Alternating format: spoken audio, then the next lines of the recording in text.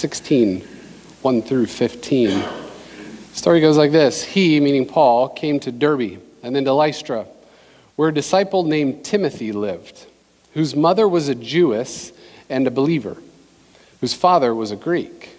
The brothers at Lystra and Iconium spoke well of him.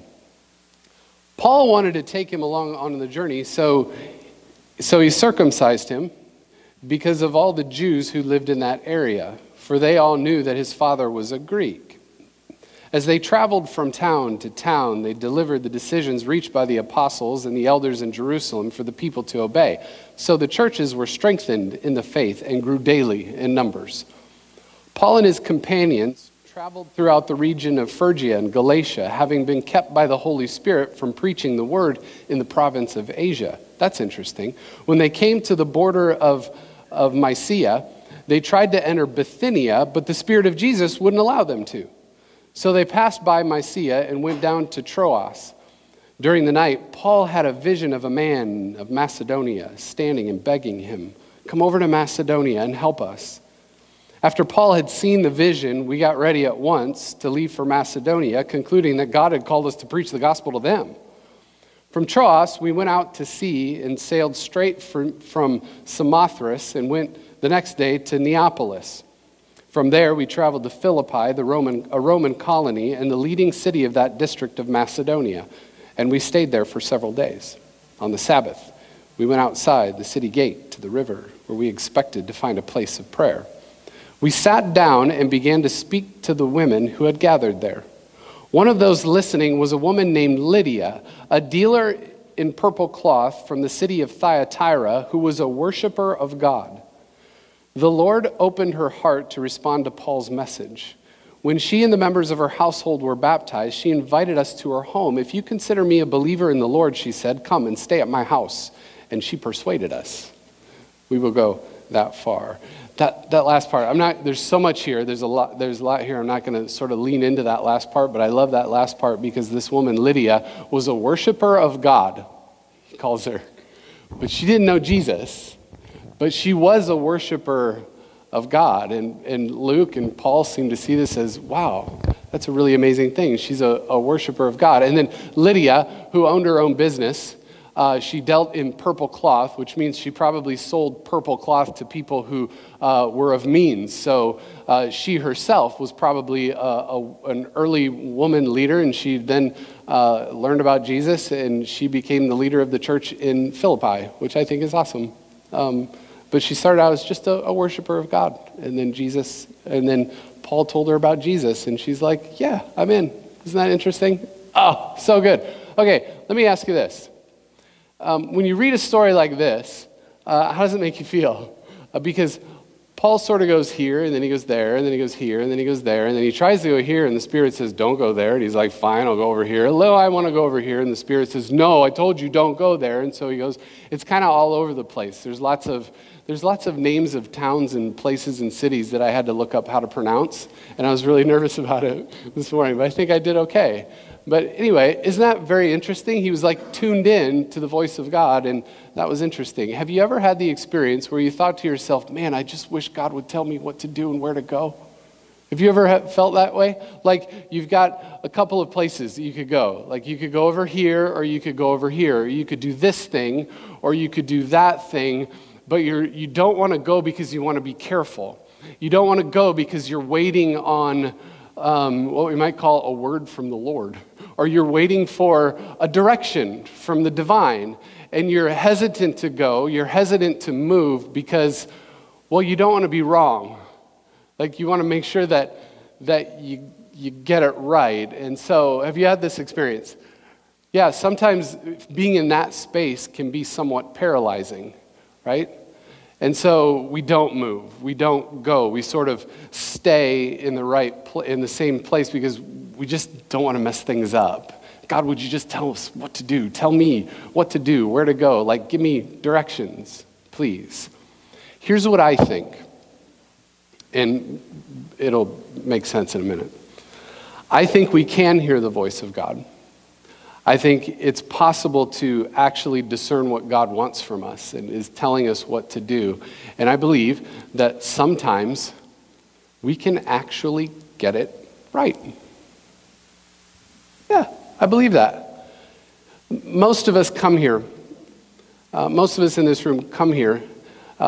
First, we try to be in constant, or as much as we can, be in conversation with the divine, with God.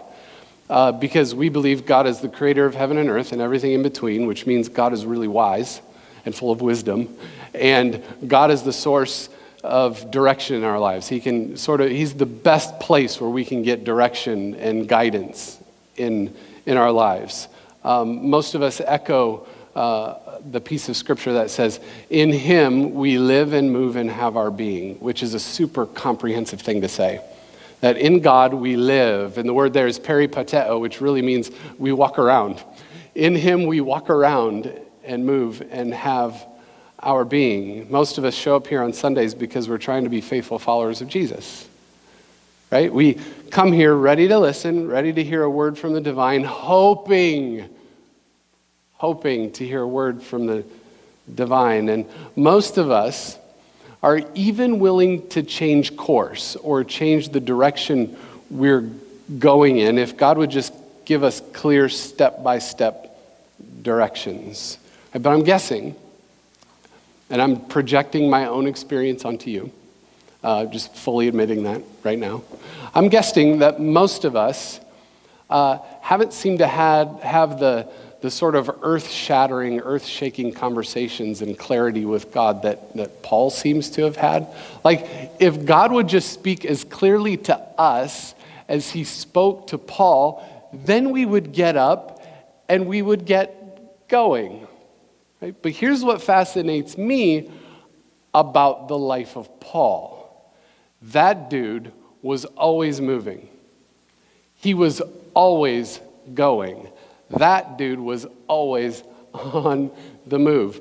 Just read through the book of Acts, and it seems as though God continuously has to interrupt what Paul is doing in order to give him instructions on where to go next. It's fascinating. When we first meet Paul, his name isn't Paul, his name is Saul. And he was on the way to Damascus. And he was searching for these people called the people of the way, which is the earliest Christians, earliest followers of Jesus, which is interesting that they were called the people of the way, which means they're moving a lot. Anyway, he was on his way to Damascus to sort of persecute, lock up these people of the way, when all of a sudden Jesus shows up and interrupts, shines this great light, and it blinds Paul. And then there's this booming voice from the clouds. So he was on the way. He was moving from this place to that place. In our story this morning, Paul was on his way. Luke has this phrase, on his way, and even connects it with town to town, delivering news, delivering teaching, and helping strengthening churches in the area and helping them to grow in numbers. And then Paul and the rest of the gang, they turn eastward and they go towards Asia when the Spirit of God shows up and says, don't want you to go there. Don't go in that direction. I don't want you to go to Asia. So, okay, they didn't. But then just not very long afterwards, they tried to turn eastward again to go to this place called Bithynia when the Spirit of Jesus interrupts them again and says, no, I told you, don't go there. And then it was only then within the story, within the narrative and the movement that we have here, it was only then that Paul and the gang realized that God wanted them to go westbound, the opposite way. God wanted them to go westbound into this place called Macedonia. Isn't that interesting? I find that super interesting. Paul doesn't wait for the voice of God to get him moving. What? Paul doesn't wait for the voice of God to get him moving. He moves in the direction he thinks God is leading, and that seems to help him hear the voice of God, discern the direction God wants him to go. It's almost as if he knows that God expects him to move so that God can then give him clear instructions on where to go.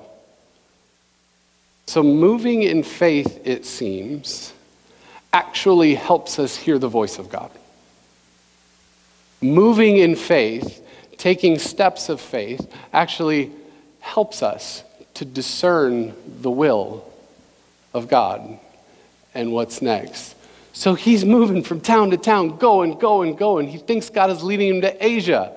It seems like he really wants to go to Asia because the Spirit says, don't go there. So he goes the other way and he's like, I kind of want to go to Asia. And then the Spirit of Jesus shows up and says, no, don't go to Asia. Moving in faith helped him to discern the will of God and understand the voice of God in his life. Isn't that fascinating? Well, does that fit with what the rest of the Bible sort of reveals? Are there other people in the Bible who have this experience? Yeah, it's all over the place in the Bible. In fact, if we go back to the Old Testament in Genesis chapter 12, we meet a dude named Abram, later to be called Abraham. God comes to Abram and says, leave your country, leave your people, leave all your stuff behind, and go to the place I will show you. Doesn't say, go to such and such a place. He says, go to the place I will show you. So get moving, get going, and I'll show you later where it is you're going. Isn't that fascinating? A little bit later on, if you flip to the right in your Bible, you get to Exodus chapter 3, and we learn about this guy named Moses. And God comes to Moses and says, go to Pharaoh and tell him to let my people go. Don't worry about all the details in between. Just go, and I will be with you on the way. It seems that if you read throughout the Bible, one of the favorite things that God has to say to people is this: go, move. Go. His other favorite thing is, do not be afraid. Go. Do not be afraid. Go. When Jesus called his first disciples, what did he say to them?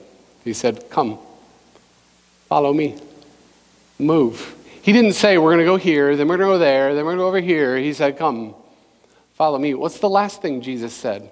At the end of the book of Matthew, before he ascends into heaven, what did he say? Go. Go into all nations, baptize people. Teach them.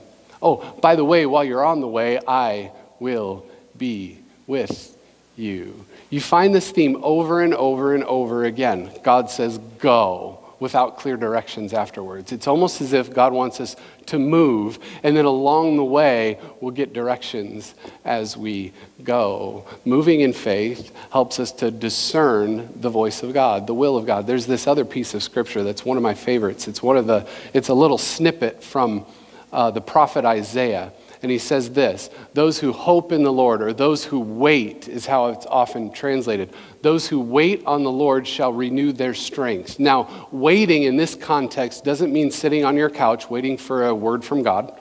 Doesn't mean sitting on your front porch hoping that God will show up and whisper in your ear and tell you where to go. It doesn't mean sitting in a chair in church waiting for a voice of God before you move. No, the context of the verse there, the context of those words is you'll get up, you'll get moving, and while you're waiting, while you're hoping, you're trusting that God will guide you while you're on the way. And then the rest of the words that Isaiah says are all action words. Those who wait in the Lord shall renew their strength. They shall mount up on wings like eagles. They will run and not grow weary. They will walk and not faint. Get up, move, hope in the Lord, run, fly, walk, get moving. Actually, moving in faith, taking a step of faith, can actually help us discern the voice of God in our lives. Now, at this point, let's just be honest about something. Sometimes it's hard to just move in faith, to take a step of faith, right? Like we think we know, but we don't want to be wrong, and so that kind of paralyzes us. We're a little bit afraid that we might make a mess of things, and so we don't take a leap of faith. Well, a leap of faith kind of says that, well, you don't know what's going to happen. I'm just going to believe that it's going to be okay and that God's going to be with me. But sometimes we're a little bit afraid to move because we don't. What if God's okay with that? What if God's okay with you thinking that God wants you to do this thing and only finding out later that, oh, once I started moving, I began to understand that it's this thing. Paul, I'm going to go to Asia. Asia's where I want to go. The Spirit says, no, don't go to Asia. But I really want to go to Asia. No, don't go to Asia. So moving is sometimes hard because we're afraid. But what if God's okay with that? What if God wants us to just get moving? But sometimes it's hard to get moving. It's easier to stay in motion, right, than to take that first step. Just the basics of physics here. Let's think for a moment about the physics. And there's a lot more that goes into it than this. But the physics of a child taking their first step and learning how to walk. Right? I have experience with this. 3 of them. Watch them all learn how to walk. The first step is what? Always the hardest. The first step is always the hardest. Always the hardest. I remember we would sit down on the floor and we would have our boys in between us, whichever one it was at the time. We would stand them up and the other one would be on the other side and we're like, come Samuel, Caleb, come here, Micah, come, right? And they would be standing there wobbling around and depending on their attitude at the moment, like they would just sit down, plop down, right? Have you seen this happen? Right? And that first step, that first wobbly step is always the hardest to take. But what would always happen when they took a first step is it was never one step. They never just took one step. Because once you take one step, you got to take another step. And then once it was 2 steps, then it was very quickly 3 steps and 4 steps. And pretty soon, in like a day or 2 or maybe 3, all of a sudden it was, I'm walking and you can't stop me, right? The first step is always the hardest. But once you take one step, what do you gain? Think physics. What do you gain once you have a step? What do you have now? Momentum. You have momentum. Nice one. Got it. Brilliant. You have momentum. You're going somewhere. Maybe it's time for all of us to learn how to walk again. Like sometimes I feel like when I think about my relationship with God and my faith, sometimes I feel like I'm stuck, like I'm a little baby learning how to walk again. Maybe we all need to learn how to walk again, to take that first step, to gain momentum. Maybe it's time for us to go from nothing to something. From nothing to even if it's just a little something. Right? Maybe it's time for us to become people on the move. If you're here this morning and you're feeling a little spiritually dry and empty, consider the fact that maybe it's because you're not moving. If you're waiting to hear a direction from God, if you're waiting to hear the voice of God, if you're waiting to discern the will of God, and it's really cloudy and really fuzzy and you just can't get it, you can't understand it, consider the possibility that maybe it's because you're not moving. Right? Get up and start moving. Because on the way, we become attuned to the voice of God. And maybe it's because while we're moving, there's a greater dependence. Maybe once we take a step of faith and we don't know how things are going to turn out, maybe then we become especially tuned into the voice of God because we recognize that, oh my goodness, I really need direction now. When we move in faith, I think it helps us hear. Helps us discern the will of God. That's the first thing. I think here's the second thing that this story sort of teaches us about our relationship with God. Moving in faith transforms like what we think we know, where we think we're headed, like our long-range plans. Transforms our long-range plans into something very different. Spirit-guided vision, spirit-guided seeing. Transforms like our long-term plans into spirit-guided seeing. Most of us like to plan. Right? We like to get it down on paper. We like to know where we're going, where we're going to stop along the way, where we're going to stop and go pee along the way. And if you have to go before that, you better have a steel bladder because no, we planned on stopping an hour later. Right? We like to stop in the same spots. We want to know where we're going to stop to eat. We want to know where we're going to sleep when we get to wherever it is we're going. And sometimes these long-range plans can sort of get stuck in stone, and it's hard to change those things. But look at Paul. It wasn't hard for Paul to change at all. His long-term plans seemed to steer him to go to Asia. Like that was his destination. That was the place where Paul and the crew wanted to go.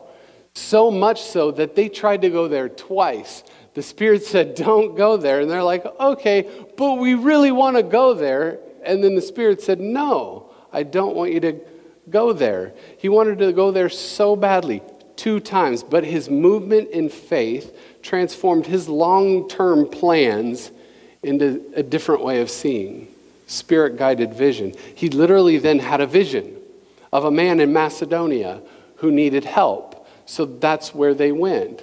God sort of helped them adjust their plans while they were on the way, on the fly.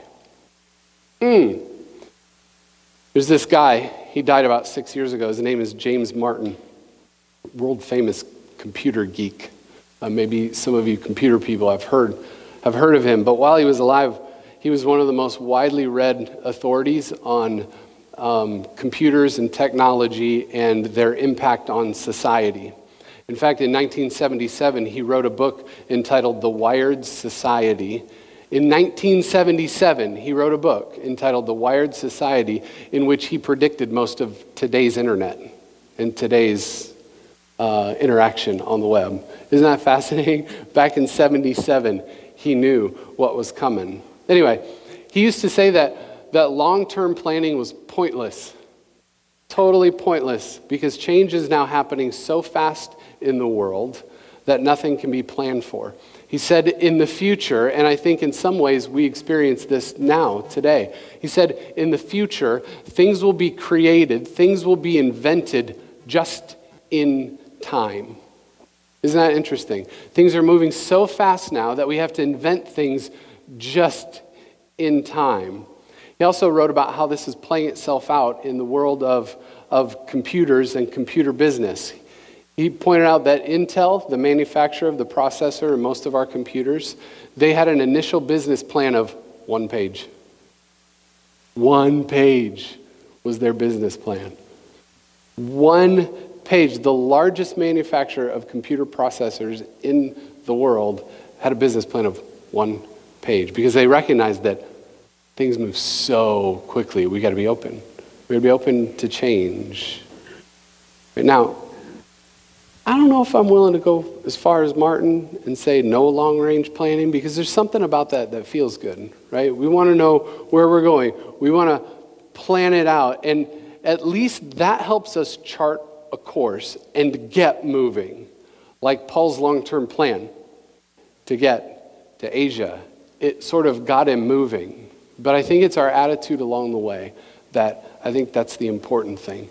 It's our willingness to be prepared for God to sort of intervene and interrupt and transform what we think we have planned into Spirit-guided seeing.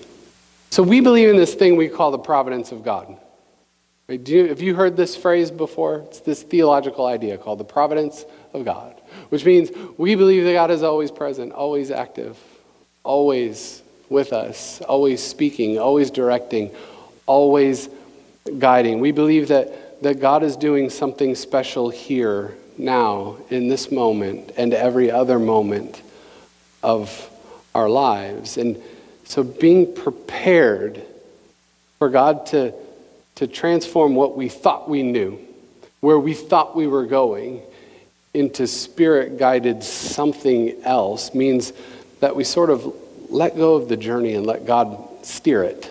Let God do the steering. So maybe we just need to get up and get moving. Maybe what we need to do is to start doing what we think God is calling us to do now, and trust that God will tell us what to do while we're on our way.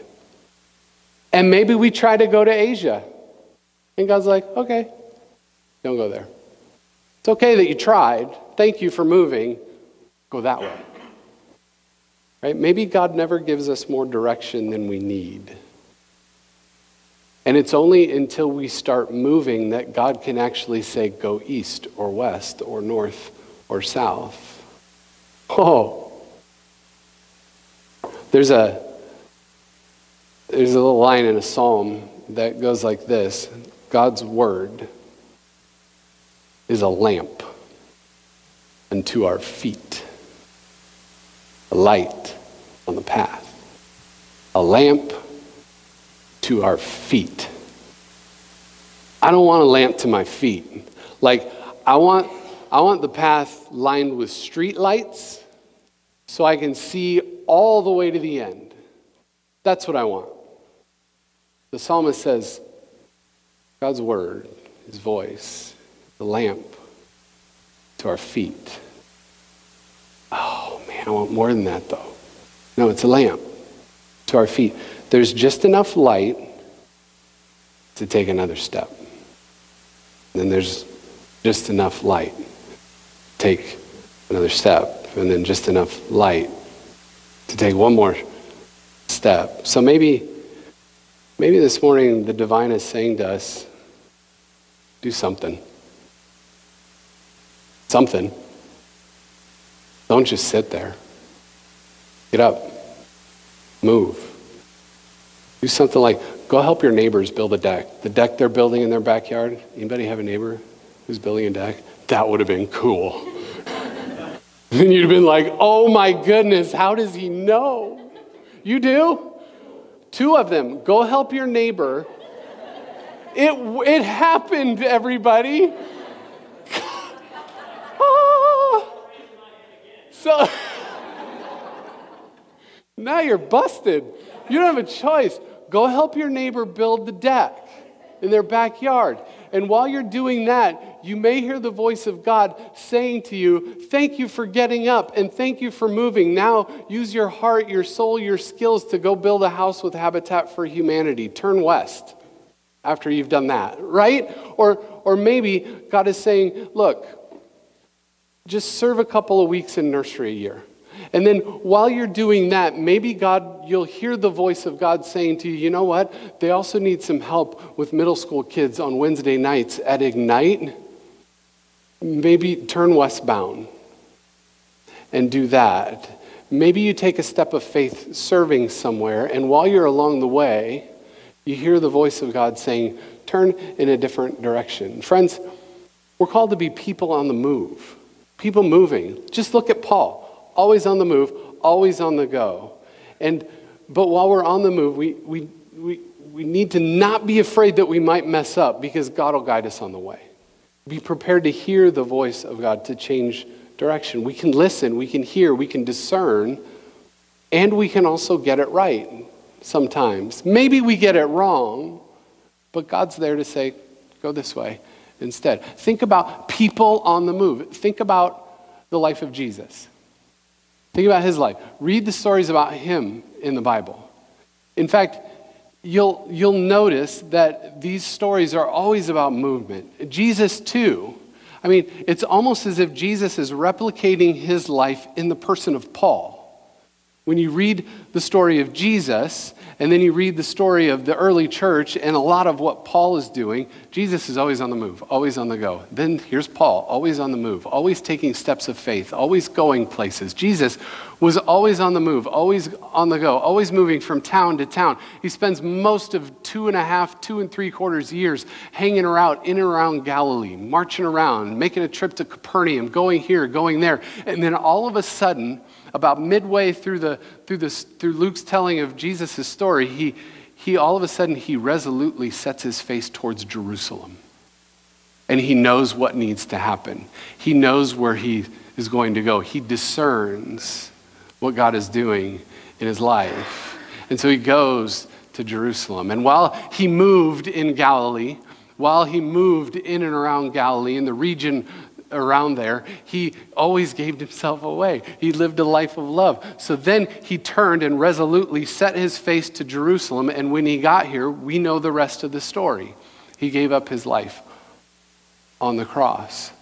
But before he did that, he said to his followers, take up your cross and follow me. And then he winds up in Jerusalem in the most stunning display of self-giving sacrifice on the cross. But before that, he said, take up your cross. And do what? sit on your couch and wait for a word from me. Just stop what you're doing, and a voice from heaven will eventually come, and you'll be able to, no. Take up your cross, that symbol now of self-sacrificing, self-giving love. Take up that. Let that be your rule while you're on the way, and follow me. We're called to be people on the move. Jesus wants to replicate his life in our lives, just like Jesus replicated his life in the life of Paul, who went all over the place. Where's God calling you to move? Is there a step of faith? Have you been standing still or sitting in one spot? Consider taking a step of faith, but listen, pay attention, discern. God will speak. You'll hear. And eventually, you'll get it right. Let's pray. God, thank you for this story. Thank you for watching what the earliest people of faith did, how they moved, how fascinating it is that Jesus, you replicated your life in the life of Paul. Like, it looked different, it fit Paul's life, it fit his personality, it fit his gifts, it fit what you called him to do. And God, we pray that you would do that with us as well. Replicate your life in us. We are about to consume bread and juice, your body and blood. And we pray, oh God, that the intimacy of that act of consuming you and your presence in us, we ask, oh God, that it would be a transformative thing in our lives. We're grateful for your sacrifice. We're grateful for your love. We're grateful for the ways in which you've forgiven us and made us one with you. So God, be with us now as we partake of this supper. Send your Holy Spirit upon us, we pray, that the bread which we break and the cup which we bless might be to us the communion of the body and blood of Christ. And help us to just get moving, trusting that you'll be with us along the way. Amen. Jesus, the